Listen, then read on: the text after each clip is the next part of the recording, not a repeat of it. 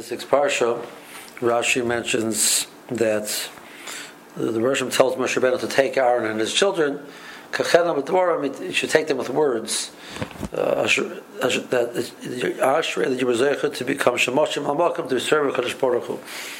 So Moshe Rabbeinu should convince them, as it were.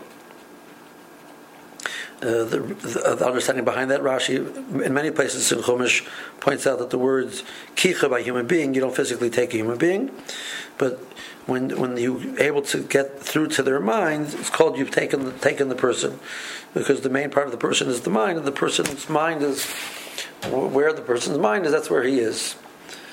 But the question over here is why would he have to convince them? Why would he have to explain it to them? It's fairly obvious. That what they're doing is that it's a tremendous schus, tremendous simcha. There's zeicha to be, from this point onwards, for all of the generations to come, that they're going to be they're going to be the Kahanim, the Beis Hamikdash. They're going to be serve Hakadosh Baruch Hu, do things that nobody else could do, bring tremendous schus into Klal Yisrael. So, what was the convincing which is necessary? What was the message of Ashreichem that he needed to convey to them? So Rebbe Meir Bloch Zatzal suggests that together with the tremendous chus is the tremendous responsibility, and the yira possibly could diminish the simcha. But it's important that the haschala of a mitzvah, in general any mitzvah, but specifically the haschala of a mitzvah has to be done with simcha. Klal Yisrael is committing to become they're committing to become the Kahanim of Klal Yisrael. It's a very, very special moment, and they have to do it b'simcha.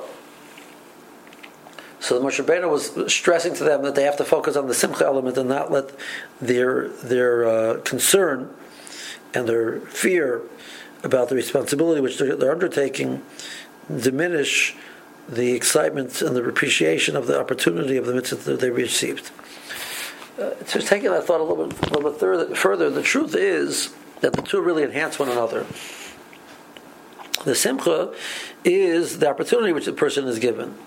They were given a tremendous opportunity to be the shemoshim to Hakadosh Baruch Hu, to represent Klal Yisrael. It's a tremendous opportunity. It's also a tremendous responsibility. But the opportunity is defined by the responsibility. The reason why it's such a wonderful opportunity is because of the responsibility which is given. Because they're able to accomplish tremendous things, therefore it's a tremendous opportunity. Therefore it's a source of simcha. So the more the person is burdened into the responsibility, with the yira and the pachad that the responsibility generates, the more a person feels, or could or should feel, the simcha, because that enhances his understanding of what he's been given. A person stands by a chuppah, under the chuppah, so that moment is probably one of the most happiest moments of his life.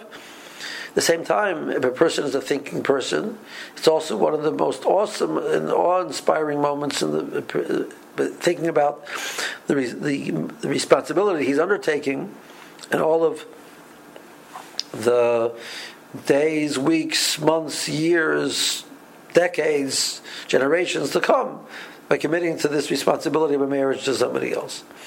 A person could be overwhelmed by that. So we don't think about that so much. It's the opposite.